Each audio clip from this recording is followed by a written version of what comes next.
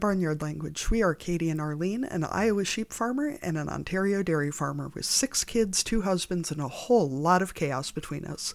So kick off your boots, reheat your coffee, and join us for some Barnyard Language, honest talk about running farms and raising families. In case your kids haven't already learned all the swears from being in the barn, it might be a good idea to put on some headphones or turn down the volume. While many of our guests are professionals, they aren't your professionals. If you need personalized advice, consult your people. Hello again, and welcome to another episode of Barnyard Language. We're back recording an update, as we do every week. And Katie's going to tell me what's going on in Iowa. My kids brought home germs that seem to have turned into a sinus infection. I have... Ooh. Every time this happens, I wonder how the hell that much shit fits in my head. Like, it seems like a lot more stuff comes out than could possibly fit in there. I don't know.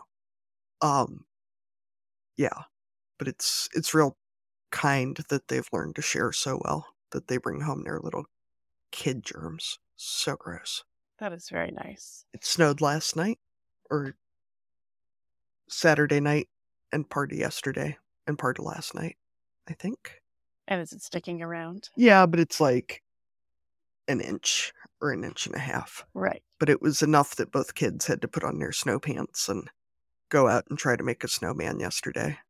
And the boy child came in and got the snow shovel and said he was going to go plow, and went back out and went to one of the old tractors in the yard and hooked his little red wagon up to it, and then was plowing snow into the little red wagon. And nice. Yeah, it's kept him real busy for quite a while. Yeah, that's right. Cows are out on the hayfield, which is nice. They're out doing cow stuff, which is always good. What you want cows to do. It is what we want cows to do. Cow stuff. That's exactly what they should be doing. Clearly, I've taken a lot of cold medicine and not slept very well. So, yeah. How are things in Canada, Arlene? Oh, things are fine. We are entering, I'm not really sure the term for it. We'll call it seminar season, maybe. We're starting to book ourselves in for lots of educational opportunities. So often with a free lunch. So that's an added bonus. But last week, my husband and I went to one. So it was sponsored by a robot company or robot milking company. So we were learning about robots. Not that we have them and not that we're getting them right away, but, always good to learn stuff for maybe the future or maybe not.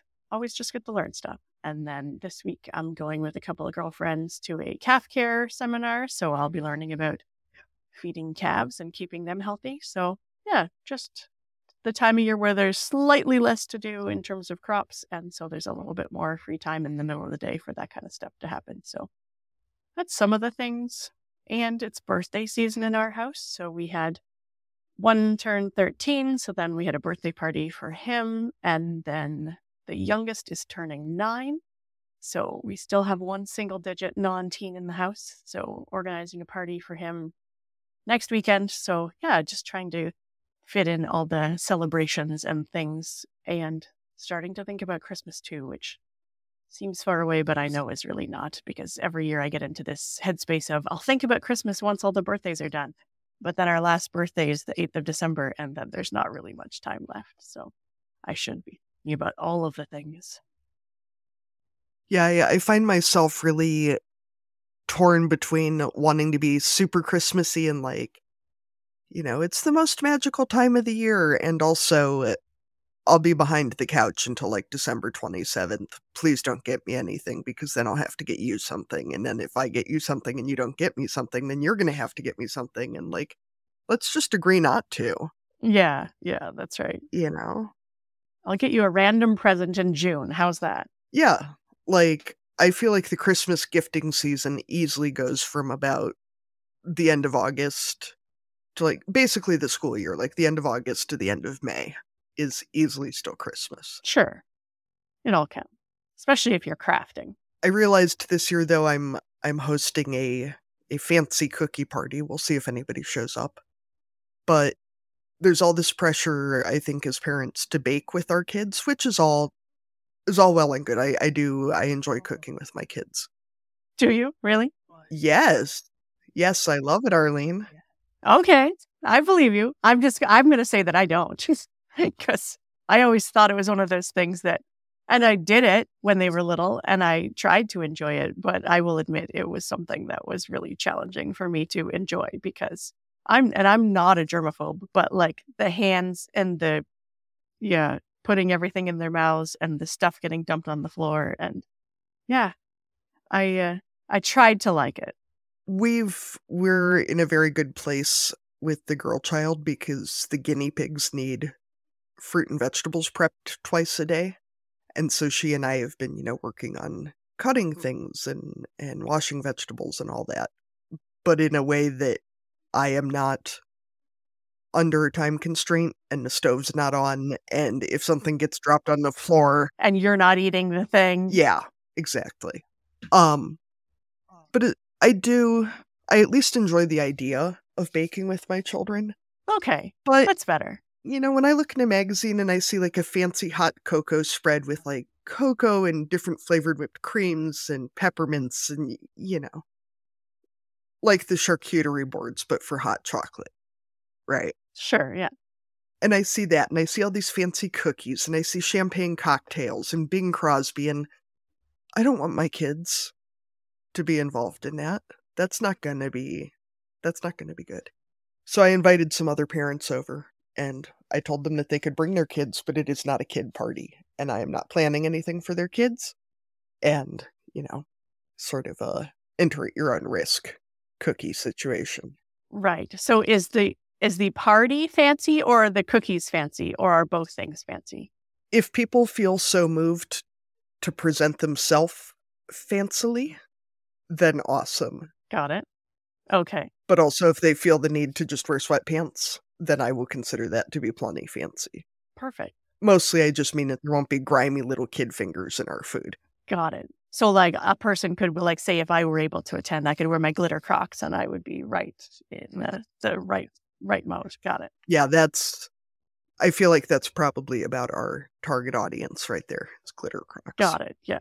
Yeah. Perfect.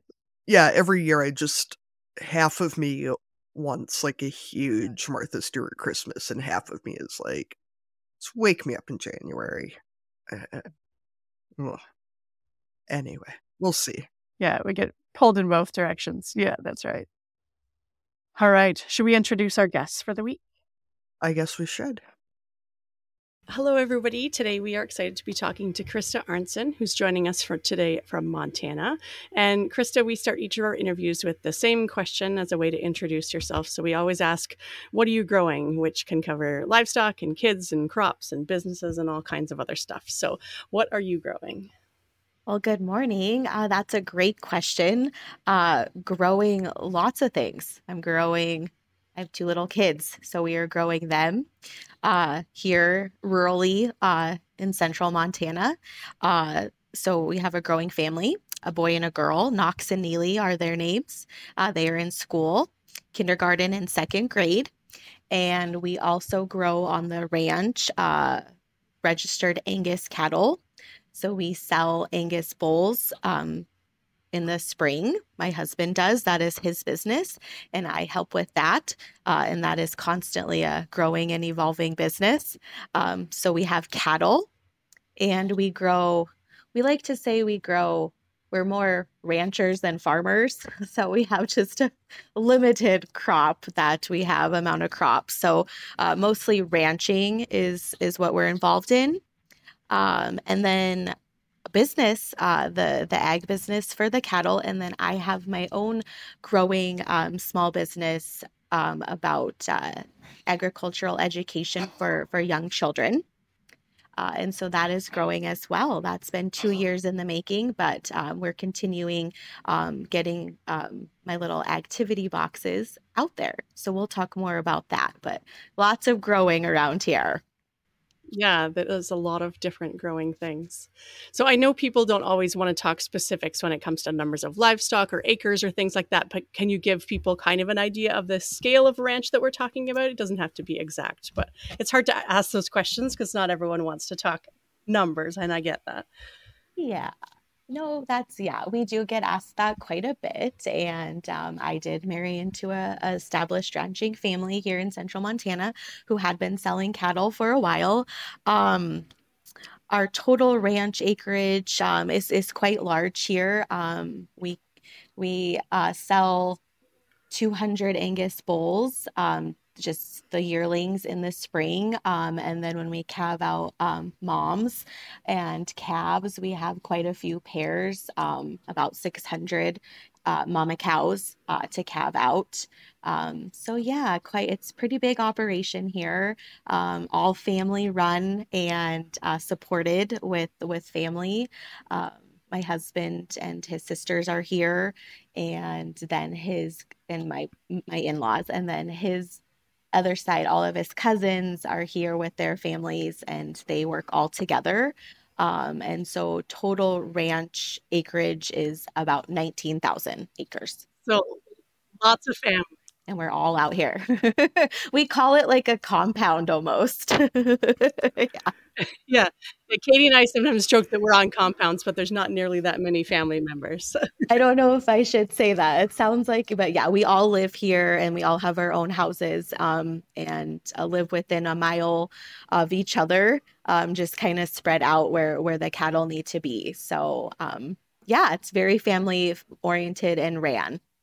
We do need to come up with a different word for it because compound sounds a little standoffish. A little culty. We can say it. Like standoff with the government, standoffish, not just like. That's what they're like. That's what we like. It's like we have the same buildings we share for working cattle and the same corral setups and the main buildings where we have the sale. So it's like we're all centrally located and we just live here and meet there. Yeah. So maybe more of a yeah, I don't know, a gathering site. Yeah, I don't know. We'll work on that. I don't. I'll think on that. So, other question, Krista. I know that Yellowstone has been a huge thing. The show. I don't watch TV because I don't have the patience for it, but it seems to be a cultural phenomenon. Why do people assume that cowboys stay clean? Have you noticed this? Like, it's like normal that other cattle farmers would smell bad, but the TV cowboys always look like they probably smell good. And I'm just wondering, like, how false that is because... Yeah, and their clothes are pressed and, their jackets are, like, so brand new and stylish and their jeans are pressed looking. And we do not watch Yellowstone. So we did a few episodes. My husband's name is Kevin. And then I like Kevin Costner as an actor. He's one of my favorite actors and they have the same name. So I'm like, oh, I like that Kevin. But we did not get into the Yellowstone series. Just some of the live things with animals were not as realistic. And so it's just kind of like, that's, I don't know, we're not going to watch that depiction of things. Yeah, it's probably like, I'm sure most doctors couldn't watch Grey's Anatomy or, lawyers probably can't watch legal shows. There's not enough that's realistic to really make it fun to watch. And just calving when they're out there, they didn't get dirty. And you're like, oh, sometimes you're covered, from ear to toe, like with everything. And so it was just not real life. And they didn't do things as some Montana ranchers or other surrounding state ranchers do and bring them cattle close to home to calve them out, keep a better eye on them. And they're just out in a field and it's gorgeous out. And so, yeah, they do look really clean, It's like, but what hard work did you do? You're not really demonstrating that. So we, not into the Yellowstone.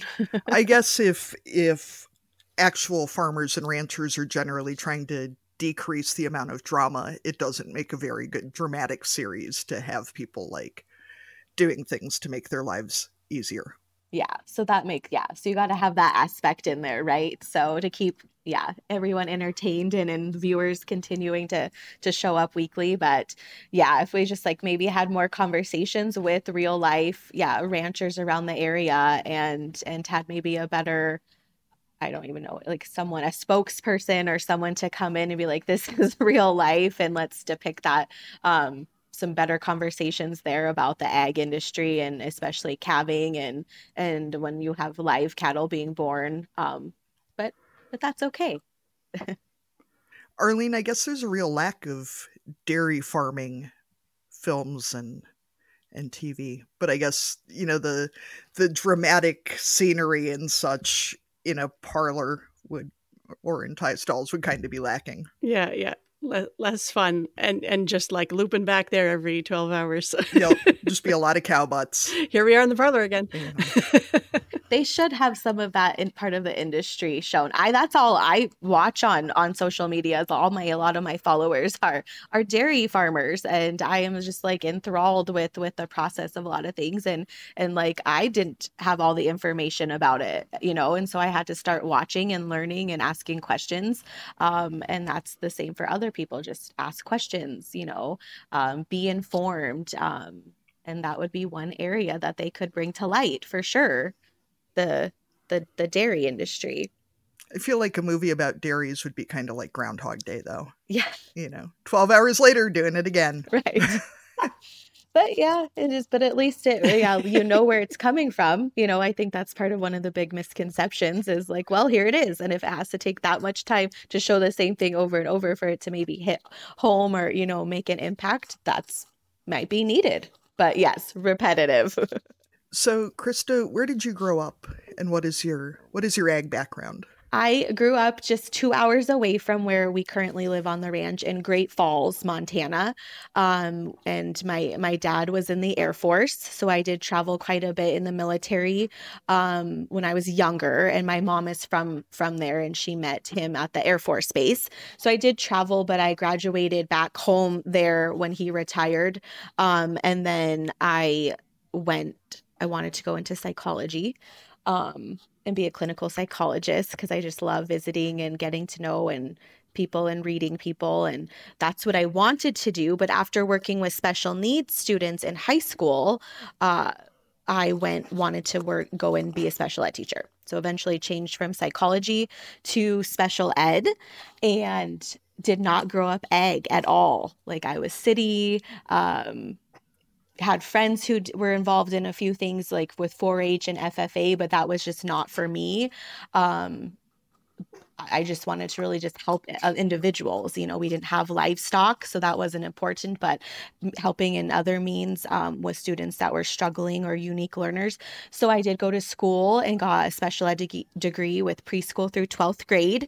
And then I continued on and got my master's degree from MSU Billings, is Montana State University Billings here in Montana, and got my master's in special ed. And that's where I started teaching here in central Montana, special ed job, and met my husband here. But no ag background at all. I was helping in another realm in education, and then decided that my husband was like, do you want to move here and teach in our small community? And I said, absolutely. And then that's kind of where it took off for me learning about the ag industry more.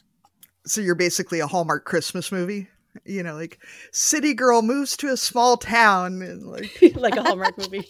Actually, oh my gosh, yes. Oh, and I love Hallmark. Oh yeah, that storyline will never get old. The same one every time. I love it. Every movie.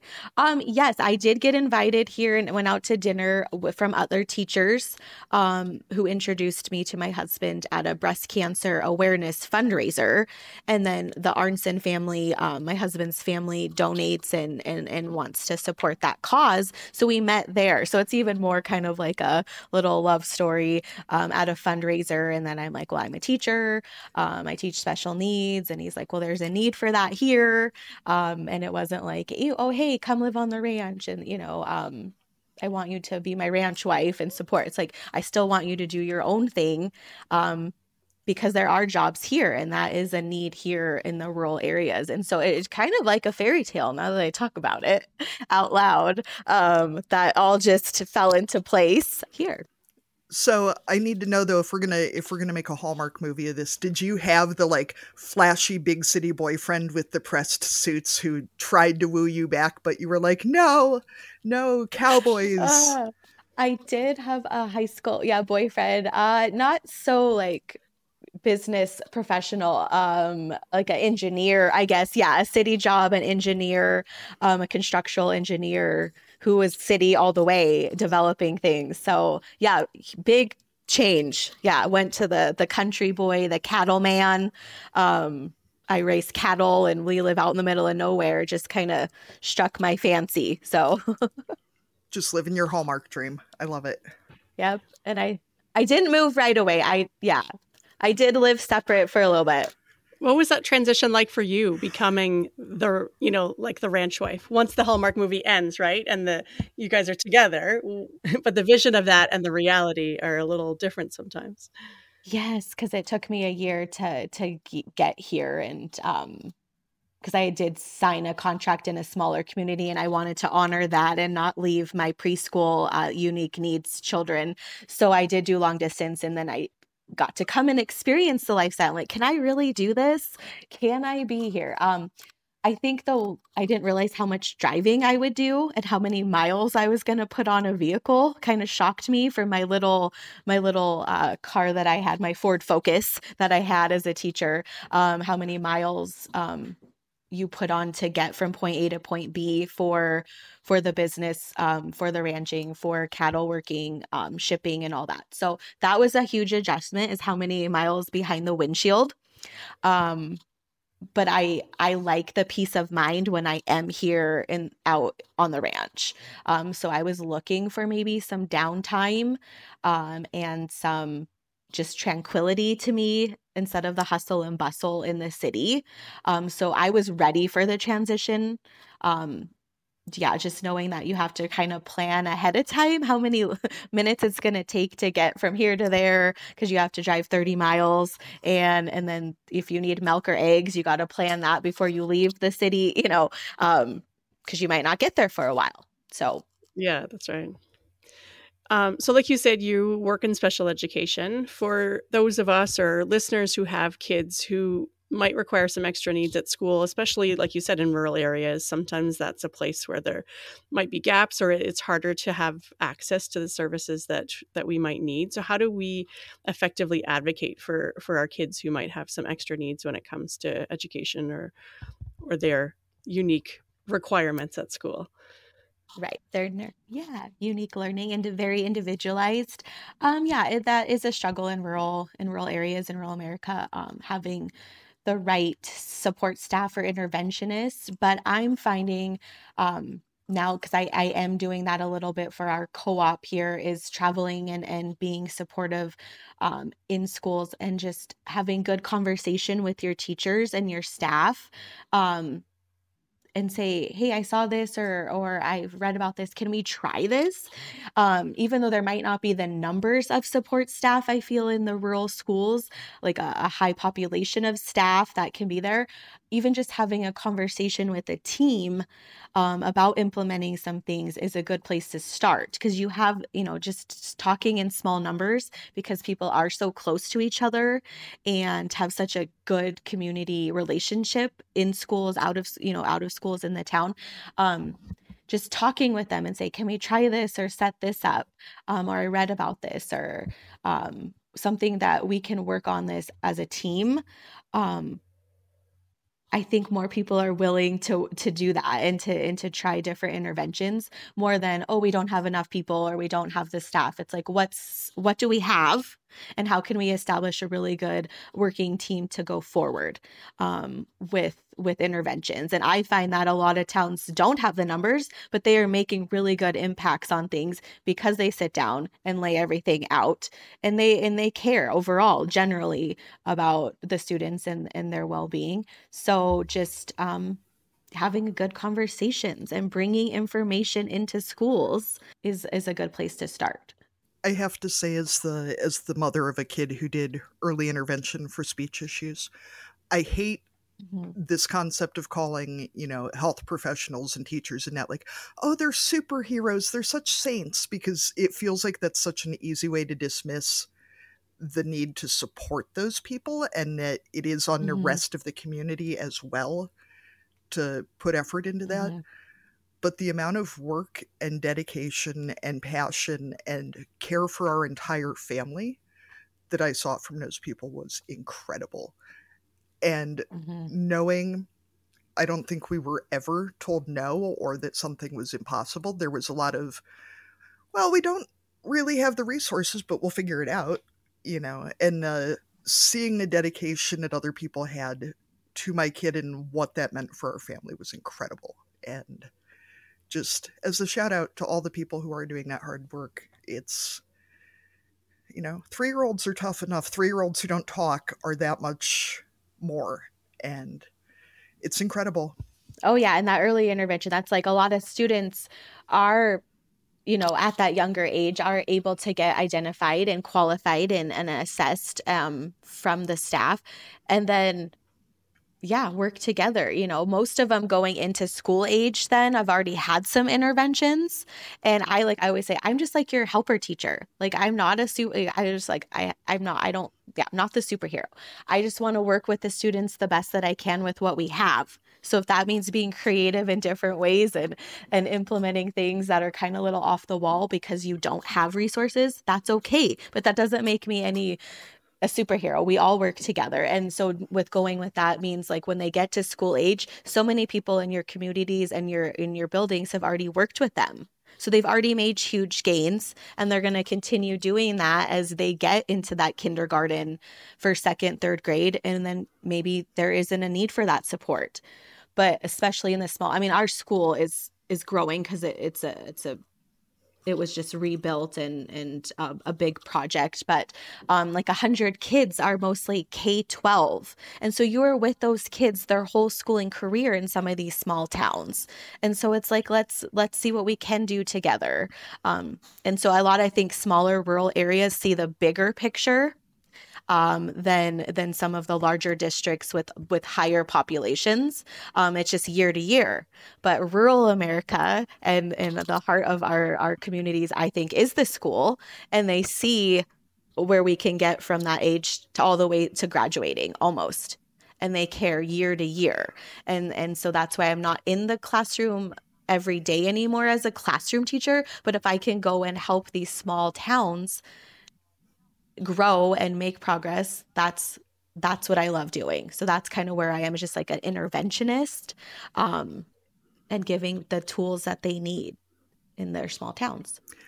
Well, and I think too, there can still be such a push of, well, so-and-so didn't talk or read or whatever until they were 16 and then they became Einstein. There's such a push to let kids develop at their own rate, which is absolutely a great thing. But little ones, their brains are exploding already. They are literally never going to have a better time to learn things. And one of the things I was really impressed by was how there's no stigma in 3-year-olds to have somebody come in and work with them. It's somebody new is here and that's cool. And, and why wouldn't you address an issue when they're a year behind in development instead of waiting until they're 8 years behind in development? And it was incredible seeing what they could do with so few resources to really. My kid never stops talking now. I actually ran into her speech therapist in Walmart a couple weeks ago, and she wanted to know how she was doing. And I said, when she started intervention, she was 3 and had 5 words. Nothing. Just didn't talk. Couldn't be bothered, basically. And I told her speech therapist that I wanted a refund because my kid talks in her sleep now. I was like, you guys, I need you to reel this back a little bit and see if you can get her to. You're like, wow. Yeah. Look where we went. Right. Yeah. It was effective. Tell you what. She's making up for it. She is. And that's sometimes all it takes. And I'm not a speech path, but I do work in our co-op where we travel and support. And sometimes like when I go in, I work mostly with like fine motor skills that are lacking. Students aren't developing where they should. And I just there as support and kind of deter from occupational therapy referrals, if we just kind of work on all these fun, fine motor skills, we don't need that therapy unless it's really, they do qualify. But it's like, I get to go in and like, it's having fun with them. So even at 3, I'm just like, as long as you build a relationship with them and you can have conversation, or even if it's nonverbal for a little bit, you are still making gains. You are still teaching them, good communication. You are you're modeling, or, for them what this looks like. So you're not physically sitting there and drawing out words or constantly working with their hands. Just being there is an intervention in itself. And that's why the early childhood age is so important to me. And you've experienced that when you had a kiddo starting. It's like, that's all it takes to get the kind of the ignition, the spark started. And so that's where I go in and work with the early kinder, kind of is what Montana calls it now, early kinder groups. But it's not work to me. It's like fun and play and progress is seen. So it's really exciting. Yeah. Arlene, did you want to address what that looks like with older kids as well? Or not? Do you work much with olders, or is your expertise, like, I know you said your degree went up to older kids, but are there? Yeah, I've worked with, when I was the K-12 special educator for all grades in the small community, I had all, various students, different ages, different qualifications for the state. So yeah, I've worked with like every age in special ed. Mm-hmm. So I guess more specifically, like, say when you've got kids who are in high school, it's hard to, I'm going to speak from personal experience here, to push my one child to advocate for himself, but also to know when to step in, because those kind of natural points with the teachers aren't as available as they used to be. I'm not in the school as much as when he was young. I don't have quite as much contact, and it's sometimes, the response I get at the end of the day is everything's fine. And then you find out a week or two later, maybe everything's not fine because he's not communicating with me, and the teachers are kind of, maybe we'll let things go a little bit longer. So do you have any advice on how to support our kids, maybe who need a bit of extra help in that kind of those older ages, but also let them kind of have their independence at the same time? Right. It's like a really hard balance. Yeah. And I've worked with a few students like this, and self-advocating, I've always made a goal, even if they needed it or not on their documents. It's like, can I show you what this looks like by modeling? Hey, this is how you talk to a teacher in the hallway, and we'd go model that. Or can I have your attention after class? I'm not going to bring it in front of the class right now. Can we talk out in the hallway when we're done? Just modeling what that looks like as adults communicate, and then showing that for kids. So just that's kind of what we did for my older kids. And then I did a lot of check in, check out, like with forms, Google Forms even. I've done where the teacher just fills out a quick thing, and it was collaborated with the parent and myself. So that can just go straight to an email, because that's kind of where we are with technology now. And so using that to your advantage, just a quick little reference. And then a lot of kids, I've learned, have their cell phones now and to use your calendar. And if they're not super organized like a type A, or, there's some executive function skills that they are lacking, showing how you can use your phone to support and not always get on for other things. And so I think just showing that, what that looks like. Look, here's your calendar. Here's where we're going to set that this is due. This is when we're going to maybe have a conference with the teacher weekly. This assignment is, you got to start on it. So just using what they have with them to their advantage. But self-advocating, I feel, is always just a conversation and building rapport together before you can implement that.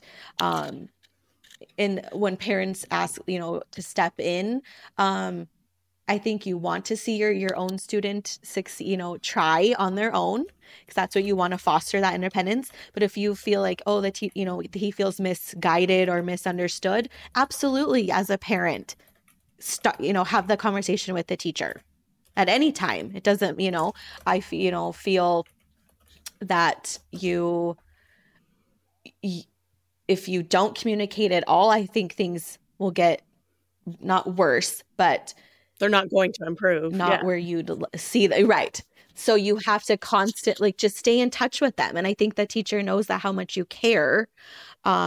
Is I think nowadays they'd rather have parents care and communicate and be on the same team than ones who are completely disengaged and not involved at all.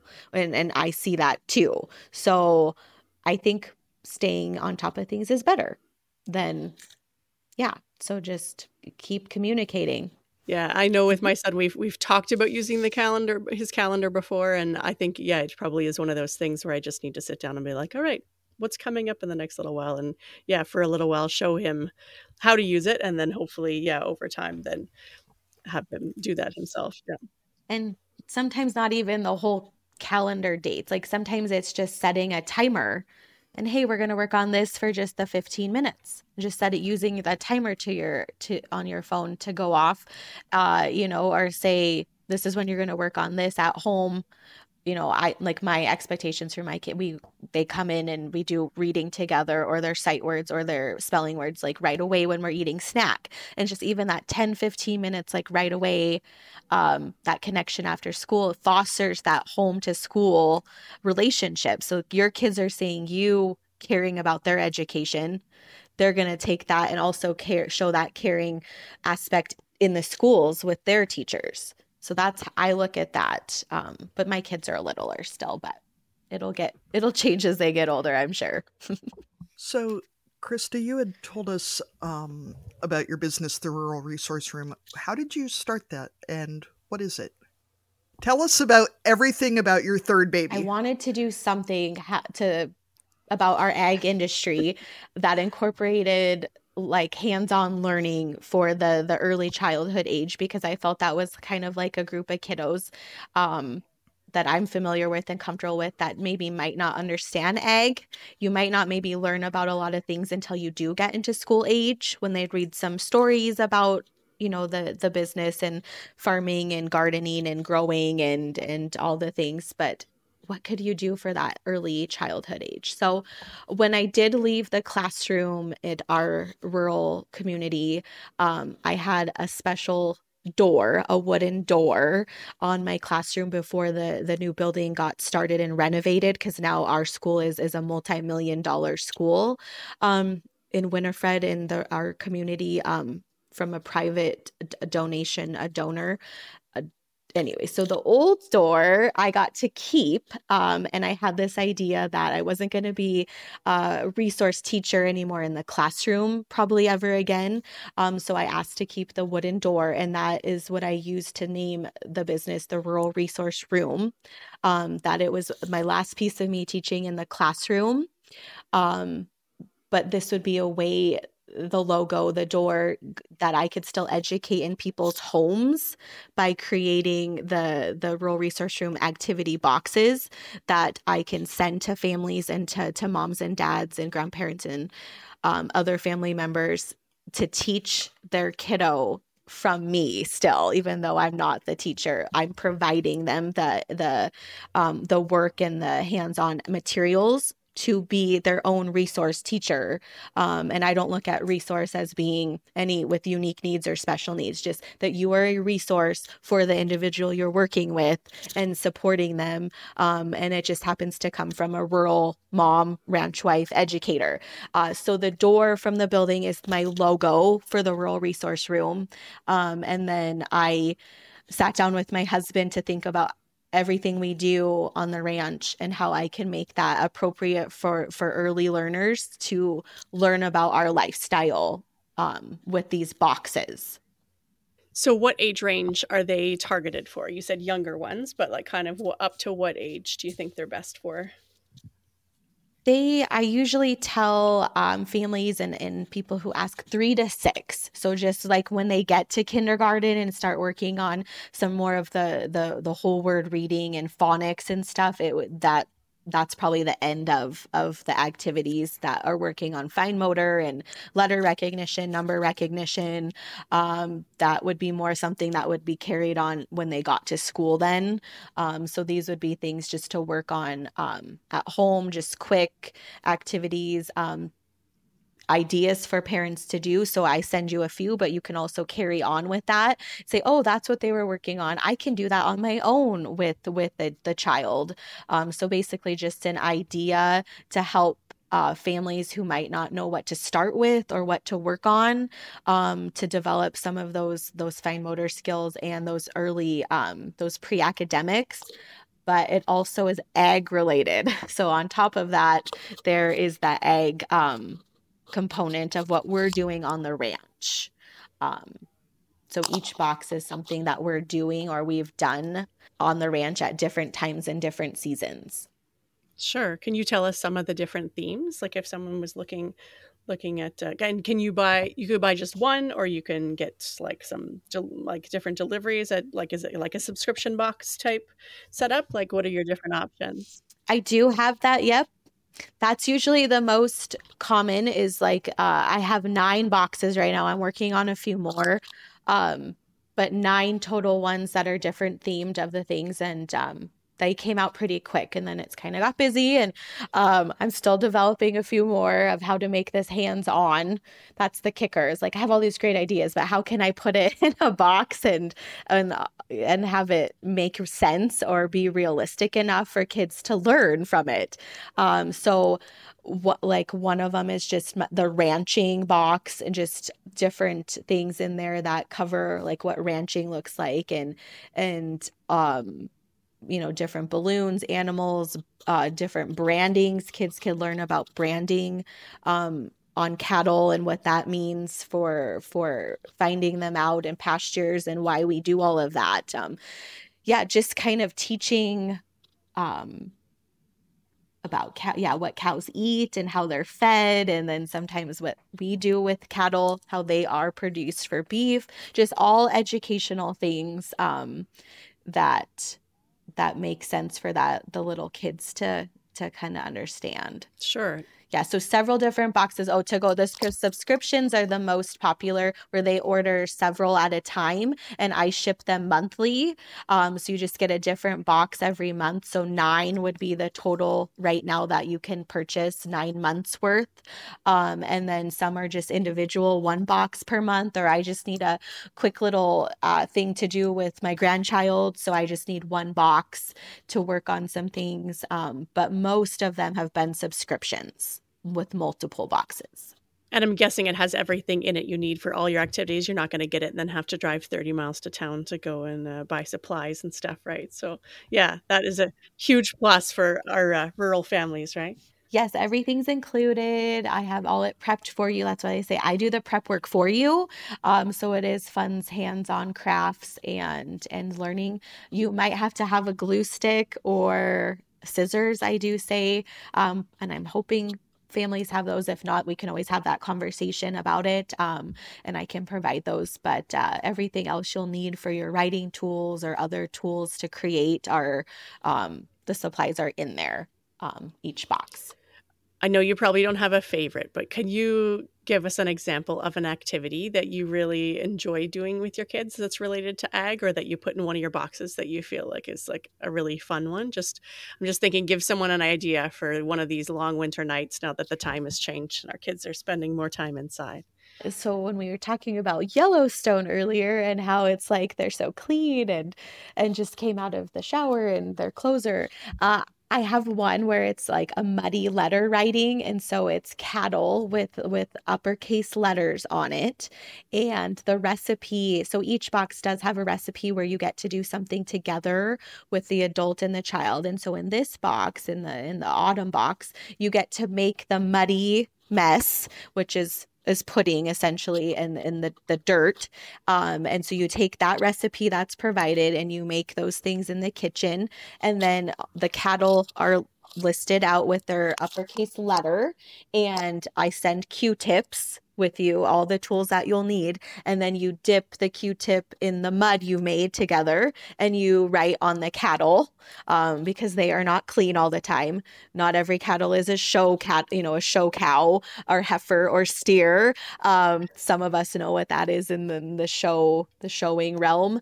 But real life out here, they're dirty. We don't brush them, we try to comb them, but that's not necessary all the time. So anyway, so taking what we really are when we work cattle, that they can make them dirty and muddy, and that's not always what they see on TV and in other shows or pictures. And so that's really fun. And yeah, it can get a little messy, but that's the point. They're learning.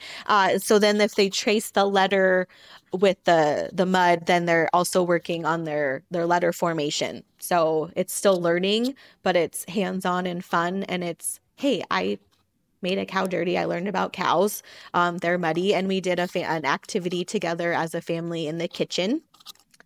So that is a fun one that I like to share with.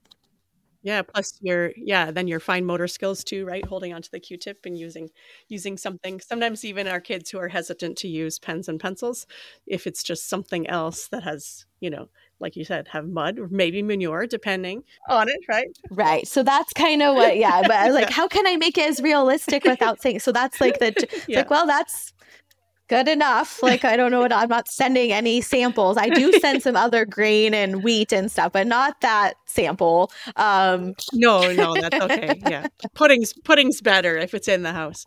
So, Krista, I'm just envisioning your line of boxes for high schoolers that could be like the chemistry of stain removal or physics for right. The reason I asked about Yellowstone actually was I saw somebody's Instagram post the other day about how ranching wasn't like Yellowstone. The rancher was out cutting a cow out of a cattle guard in his driveway in the middle of the night. She had apparently decided to try walking across it and had gone straight down into it. And he was like, this is what you never see on Yellowstone. So you could work out like the physics of getting her back out of there or getting your show whites clean, or, there's all sorts of opportunities there.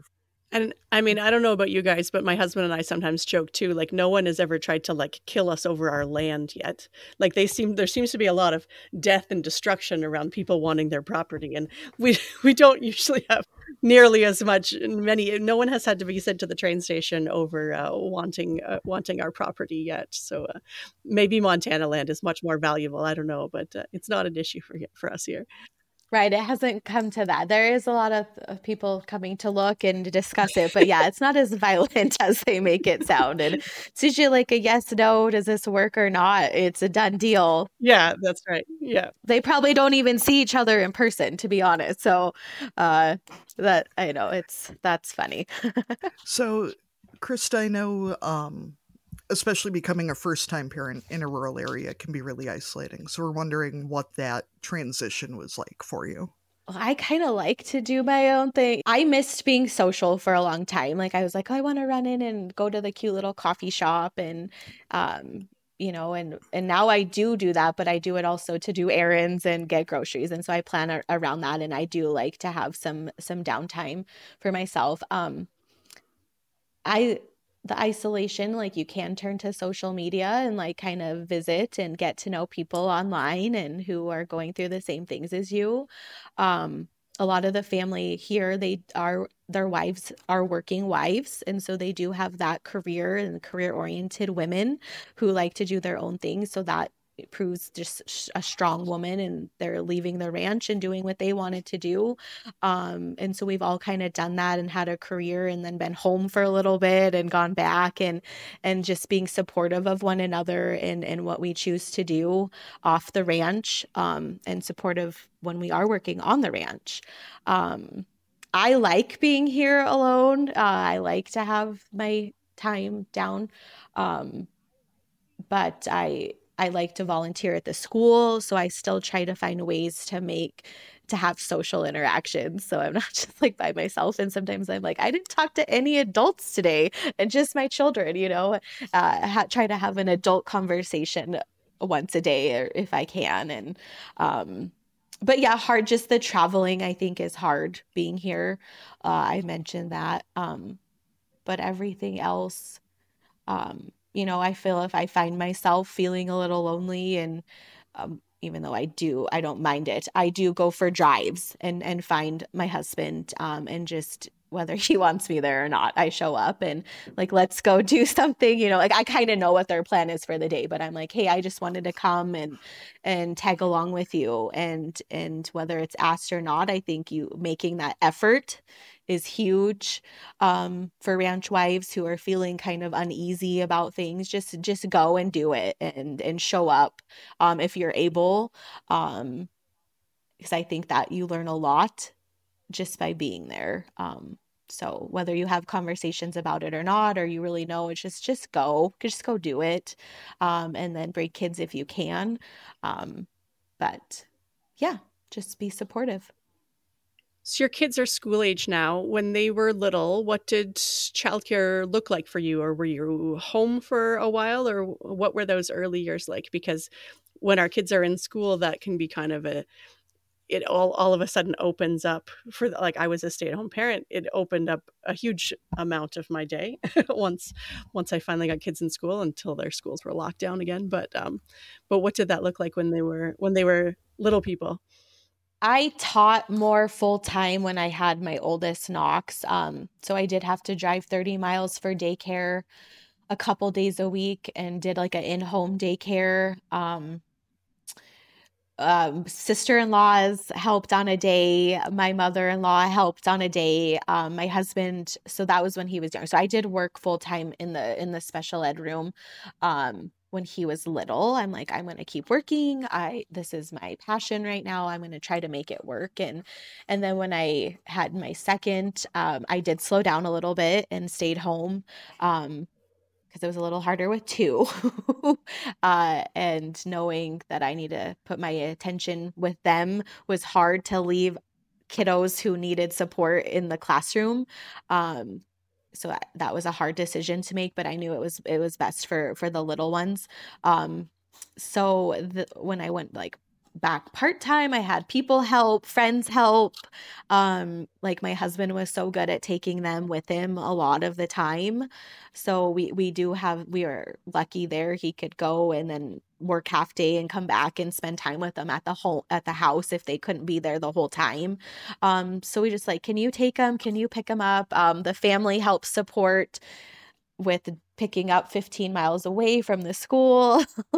So it's just kind of a team effort, like a tribe, then, having a tribe help raise your children. And that is very true here for us. It's not just me. It's not just other ranch family wives. I help get their kids too. So it's just, you got to do whatever you can to make it work. Mm-hmm. Yeah, it feels like it's that much more complicated sometimes in rural places when there isn't always a consistency of care. I mean, obviously there's so much planning and logistics that go into that, and making sure that the kid doesn't get forgotten somewhere. You're like, oh, I was sure that it was someone else that was doing that today. But yeah, there's so many different pieces to making sure they're cared for and everyone gets where they need to do and get their all of their jobs done. What's your favorite part of raising kids on the ranch? Oh, my favorite part is watching, like learning through my children's eyes. Because I didn't grow up this way at all. Like, so I didn't have any of these experiences or exposure, to the rural living and with livestock. And so like, that's kind of like when I see them learn and help and do chores, they give me the ideas to put in the activity boxes. So watching them learn through their eyes, so I'm almost like a kid again, a child learning all of this lifestyle, and this exposure that I didn't have as a girl, a young girl. And yeah, and my husband is just so good about explaining and working with them. So I'm like, that he's essentially teaching me, the adult here. But yeah, just watching season to season through Knox and Neely's eyes, and how eventually, as they get older, they're going to work more. They are seeing what hard work looks like. They have responsibilities. And so that just starts now and just continues until they get older. But yeah, basically watching them do what I couldn't do or didn't know how to do. And then with that, I'm learning, and then I can advocate and teach other people's kids as well, learning that firsthand. So what is your biggest parenting struggle? Oh, my biggest parenting struggle. Sometimes when I've taught with students with unique learning, they're unique learners, in the classrooms, I have a lot of patience for them. And nothing really gets to me or under my skin, or like, oh, you just are so calm and relaxed and you don't like let it bug you, and they're looking for a reaction. But my own children, I sometimes tend to get frustrated with them, right? Expectations are higher. You want them to do things like right away. And I said, do this. And it's like, but in the other people's kids are just like so easy, and we can make connections and grow. But your own children sometimes test you, and I think that's where I am at this age. Their ages are, they're in school, they're learning things, they have friends, various friends, and so my patience runs thin more, and that's where I am as a parent. But school kiddos don't do that to me, and you work with them hours at a time and then come home. And I think that's a struggle for me personally, is then the balance with my own children, and just kind of maybe taking a step back. Like, they've been in school all day too. They've been working, and they probably need a little sensory break as well. Like, they need time to decompress. And then I was like, oh, we got to do, and so just keep like recognizing that in myself is huge. Yeah. Katie and I are doing lots of head nodding. You guys can't see us, but yeah. Yes. I was like, yeah, we're agreeing. I feel like there's a lot to be said for that reminder that, we're our kids' safe space. And so they're always going to be more for us than they are for anyone else. But it's hard when you don't have a safe space to blow off the energy that you're taking in from them. And I know for myself, I work remotely, so my life is generally literally very quiet. And then my kids come home and there's stuff flying, there's shoes, there's tractors, and they're just talkity. And something about this time change, they now fall asleep fully dressed on the couch early, but then they've been up between 5 and 6 every morning since the time change. And I'm a morning person, but starting my morning with 2 little kids just yakety is just... That's not how you want to start your day. It's a lot. And I think it's easier to deal with other people's kids because they go away. Absolutely. Mm-hmm. It's your kids. That's kind of the point, is for them not to just go away. But doesn't make it easier to not wish they would sometimes. Yeah, and just like explaining and having good conversation, I think, with children, and like say, like, this is how mommy is a learner. Mommy like sings quiet, I like dim lights, like I don't like the bright, and like but explaining that to kids makes them recognize that at school too, that there are different type of learners, and mommy likes this type of music playing when we're doing supper. I don't want the TV on blaring, but like having that, and like, oh, I recognize that my little guy is up early too, like clockwork at like 5:40 every morning for his whole life. And so we know we have time. He cuddles with me on the couch with his blankies. So like that, Mom, I need this time with you right now. I'm awake, but I'm not going to ready to get in the shower or get dressed. So I just like, with little humans, having good conversation. This is how I work. It's usually quiet when I'm home all day. So can we have a little quiet time when you're home all day, or when you get home? Yeah. So I just think having always just visiting with your children, and showing them what that looks like for you and for them is just so important. A good skill to start fostering. That's a good idea. So what are some of your future goals when it comes to either the business, the ranch? What are you looking forward to with your kids? What's on the horizon for you? Yeah, the ranch is, we'll just keep on having our annual sale and selling some cattle and raising the livestock and Black Angus, that's our registered herd. So we'll continue with that. And then the business, I just overall with Rural Resource Room, I want to see these activities, which I didn't explain that earlier, was like agriculture plus activities equals activities. I want to see them get into more of like hands of urban areas or families who are city or maybe suburban families, who don't experience this lifestyle or don't know quite about it and want to learn more. So just having the conversation and getting it out there on social media is the best I know how. Someone might see it and that sparks something. I just would like to see it. Rural families are educated in this lifestyle, and that's a lot of the support and families that buy is like, oh, we just want a quick activity to do and it's done. And it's like, but you guys are already kind of doing this. You guys just don't recognize it yet. Like, you do these things, but let's maybe try to get someone else involved who doesn't. So that's a huge goal, is just homeschool families or families that are looking for something to do since they are not in public education currently, or they're younger and they want to sit down with and do learning at the table, egg at the table. So I want to get it out there more. So just more exposure of it and where my passion is. And I'm thinking too, for some of our some of our farm families listening, maybe they have nieces or nephews or friends, that live in the city and they're buying, a birthday gift or a Christmas gift or something. You could give them something ag related that kind of both creates a connection with those kids and be like, here's something about, the way our family works. And, maybe they've come to the farm or the ranch a few times, but as a way to connect with them. And then also, we're always looking for ideas for what to get for other people. So that would be a good idea if listeners are looking for something for Christmas gift or a birthday gift or something for other kids in their lives that maybe don't know as much about ag as their own do. Yeah, absolutely. That's wonderful. That all sounds wonderful. That's exactly kind of what I'm envisioning down the road. And just, agriculture isn't going anywhere. We need this staple in our lives, and everyone else does, whether they recognize that or not. And it's just continuing to start at that early childhood age, I think makes a huge difference before they do enter into school age, or if they are going to continue education at home.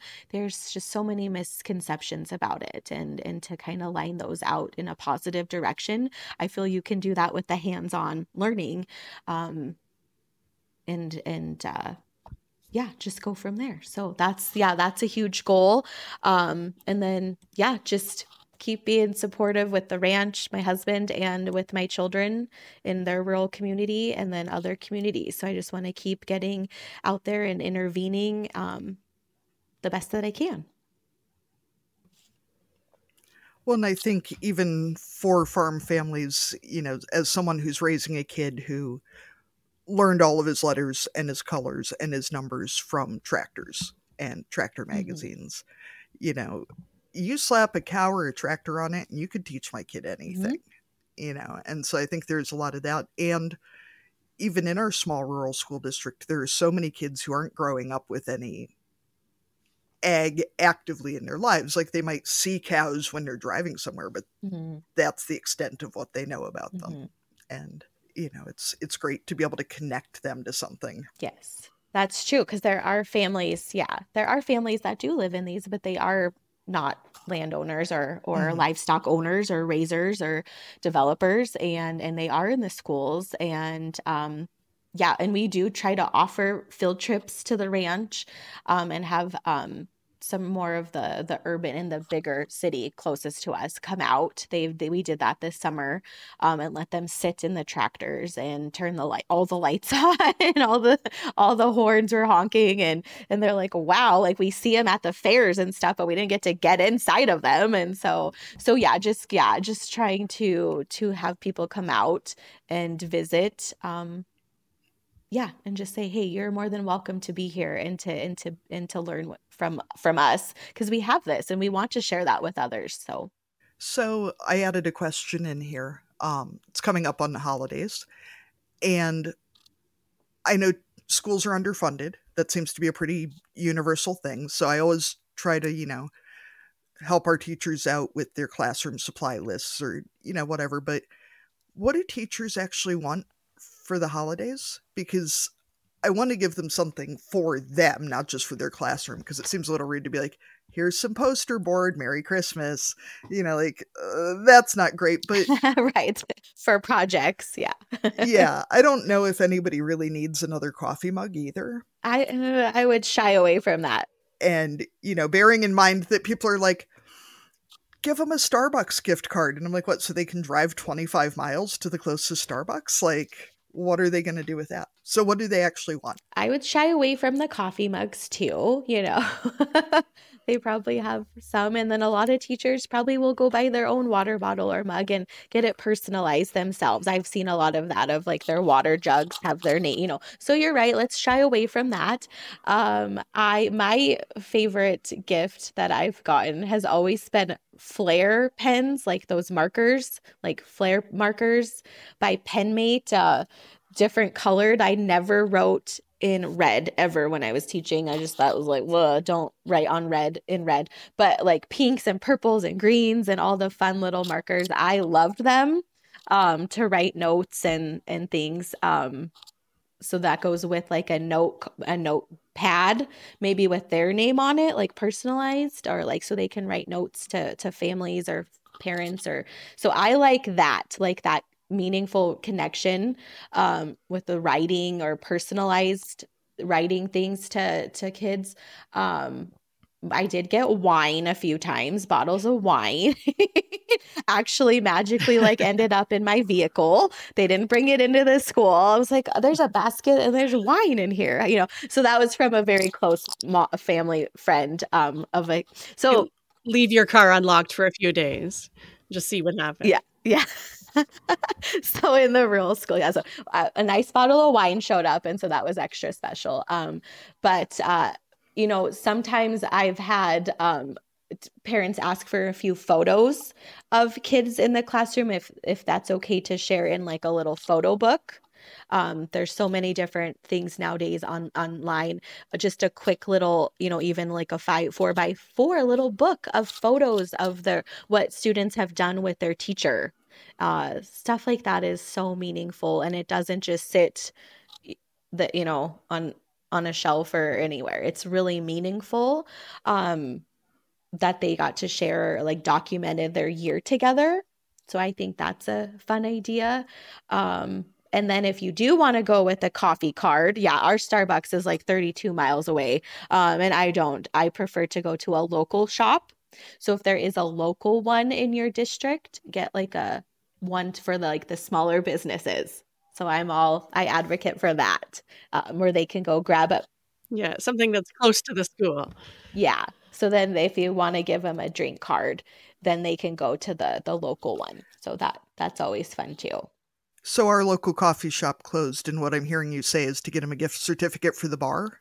Is that, I mean, I feel like that's halfway between a bottle of wine and the coffee shop, right? It's just like... As long as you know the person, and that would suit their lifestyle, yeah. So we don't call the bar, we call it the cafe or the tavern. So that might be where they can still go eat a meal, because they do serve good food at our cafe. And then they could also have a beverage if they want from the tavern side. It totally would work out if you know that person well enough. And I would take it. I would not turn that down. Maybe I'll support our local pizza place. That would be a good one. Oh, that's a good one too. That's great. Yeah. Anything local and I have the kiddos make their own card or wrap it in their own wrapping is so meaningful too. Like, mommy went and got this for your teacher. But now it's your job to let's be creative and put it in a big box if you want. Whatever, you wrap it, you tape it, you do all those skills that we can work on all those skills. But then your kiddo can take it to the teacher. So it's just all a group effort. All right. So we ask all of our guests, if you were going to dominate a category at the county fair, what would it be? And categories can be real or made up to ensure that you win. I never got to participate in it. That's why I was I didn't get to go to went to a county fair, but I didn't participate with animals or anything. And so with my kiddo going through 4-H and starting, possibly showing steers down the road. Because he's not quite old enough yet, but that's what the plan is. I think I could, like, my category would be like the best show mom category, and like put all my energy into that, because I really don't know. Well, feels like there's a lot of competition in that category. Is there? Like, I'm a dairy show mom, so we're not competitive, but I don't know about those beef moms. Like, I don't even know if I'd be like, just making sure we had the signs done. Like, I don't know the name of the animal, like just stay organized. Like, can I be like the best 4-H organizer? I don't know. Absolutely. Yeah, that's a good one. Starting out, because I really don't know. That's why this was hard for me, because I don't know the expectations. Because Knox's is still like a clover bud. He's 7, he will be 8 in January, but we're not there yet for the animals and the livestock judging. So I don't know. Maybe you'll be most enthusiastic because you're gonna be like, you'll be the new one coming in, like, tell me what to do. I'll help. I know, yeah. And then like in a couple of years from now, it'll be, oh, starting, ending. Like this is, but I guess to start off, yeah, that'd be a great, just the most enthusiastic about being involved. And you want to get new faces involved, right? So I guess that would be a good start for us. And then I'd have a lot to learn. But just being organized, being there, I don't know. I think we have to stay there for like a week in the camper. So I don't know. I don't know how it's going to all go down, but most enthusiastic right now this year. Yeah, that's right. Before it even starts. Yeah. I feel like least burned out maybe would be good. What am I getting myself into? Or the was like, is this, am I crazy award? Blue ribbon for like, what are we doing? Yeah, that's right. Most willing to learn. Yeah. No, we're excited. So we'll just go with that.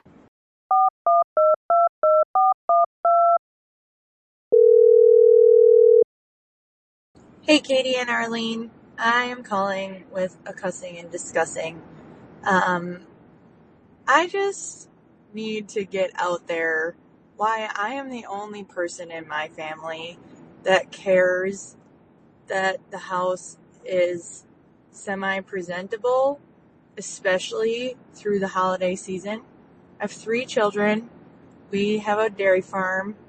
They are 12, 10, and 7. And I told them this year for Christmas that I want their rooms clean, which right now, all 3 of them have separate rooms, and you cannot see the floor in various places in any of their rooms. And no matter how hard I try or how much I preach or how much I try and lead by example by myself having a clean room and trying to keep the rest of the house semi-presentable, mind you, I work a full-time job besides the farm, so it's not always the easiest thing. I just don't know how to get them motivated to make it a priority to at least, put their clothes away when I ask them to, and not just take them to the room and dump them on the floor and then 2 weeks later claim that those clothes are dirty even though they haven't worn them, and then I proceed to rewash them and fold them and tell them to put them away, and the cycle just continues and continues and continues. So, that is what I'm cussing and discussing today. Thanks for the show. I love it. And happy holidays. Let's go ahead and move into our cussing and discussing segment. So as listeners know, we have an online platform called SpeakPipe where you can leave your cussing and discussing for us. Go to the show notes to find the link, or you can send us an email and Katie and I will read it out. Katie, what are you cussing and discussing this week? Technology, Arlene. So we got a new car, and it's got all the fancy, like, your phone's supposed to hook straight to the screen, so like it shows the map up on the screen, and blah blah blah. But don't look at it too much, because then you're distracted. Yeah, well, it only connects half the time, and I don't know why.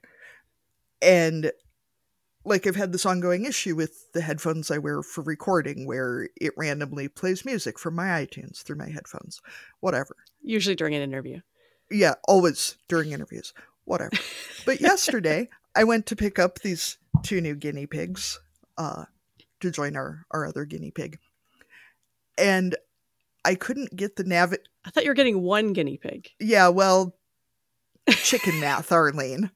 Things happen. You go to a guinea pig rescue and you end up with more. I will not say mistakes were made, but decisions were made. Decisions were made. Anyway, I couldn't get the navigation to turn back off. I don't know why it wasn't connected to the car, but the navigation wouldn't turn off. And so the Google lady was still giving me directions in our front yard. And she was like, make a U-turn and turn left. And like, lady, like, I'm parked. I'm 50 feet from the house. And like, yeah, I'm good. Even when I turned the car off, the navigation just kept going. And I was like, what if this is permanent? And she's just going to follow me around forever. Like, stop walking. She's just going to continue to yell at you. You're in the wrong place. Actually, that could be really helpful for the neurodivergent folks to have some sort of navigation. So when I walked to the kitchen, it would be like, you came in here for a glass of water. Don't do anything else while you're in here. Go back to your office and get back to work. That would be awesome. Yeah, just water. Krista, what do you have to cuss and discuss this week? I got the screen thing too. I don't even, like, if I listen to an audio, I don't even run it through the car. I have to just keep it on my phone, turn airplane mode on and just set it. Cause I get it like it starts off in the bedroom and I'm like, my audiobook's reading right now. I get really confused on that. And so. Sorry, mine the other day, my husband took my car and my phone connected. I was in the house and my phone connected to the Bluetooth in the car that he was in with the kids and started playing my murder podcast real loud in the car, and he couldn't get it to turn off. And yeah, it's always at the worst point. I had that in a podcast the other day, got in with the kids, and it was like, that is not the podcast I wanted to play with my children in the minivan. But I know, it's, how does it happen? And it won't play all the other times when you set it up and you're like, oh, I'm driving into town, my 30 miles. I want to know. I'm finally by myself. Yeah, no, it's not going to work then. Cussing and discussing, I am just struggling with, and I don't know if you guys have that where you are both at. My son has to read books quickly and rapidly and then take a test on them. And I don't like it at all. And I've never liked it for students with special needs. I don't believe in it. And now I've been here for 14 years in this career of mine.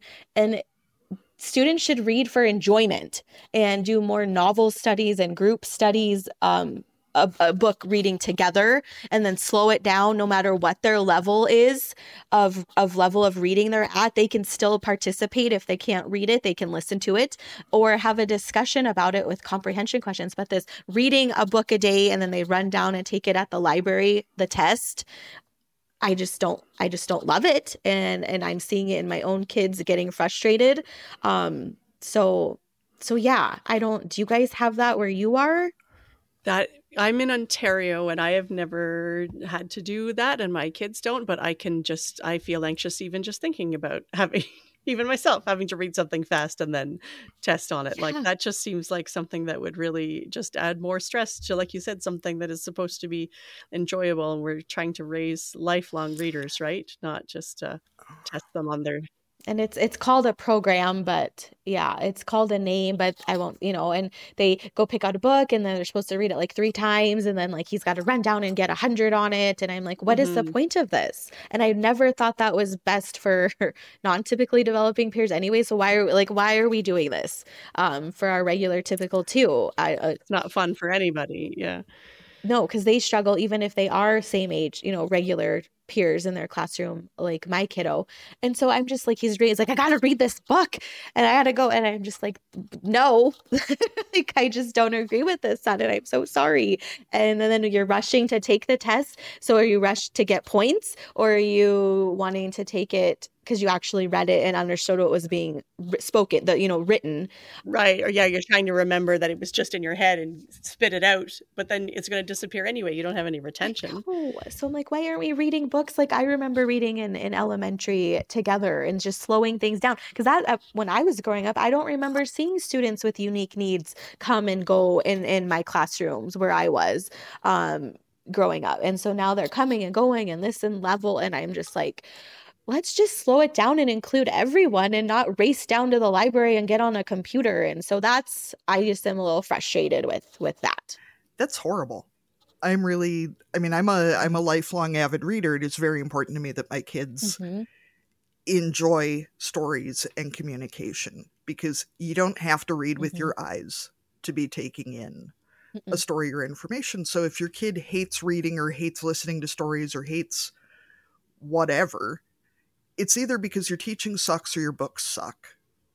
And that's, my daughter brings home a book every day, and I'm very glad that they let her pick out what she wants because she's interested in it. But some of this shit should never have been published. It's so stupid. I can feel my brain cells dying. My Little Pony books, I'm looking at you. There's no, and not in like a fine classic literature kind of way, but just, if kids hate your books, it's because your books are bad. Yeah, you could make My Little Pony books be good, but they're not. Yeah. That style of book where it's just like, and she said, and he said, and and then once they're readers, you can't skip over all the inane details that you just want to skim. No, because now they know all those sight words, so they want to read them to be successful. But like the overall concept is poor. Absolutely. Yeah, or those books that are. This is going to be my cussing and his cussing, Katie.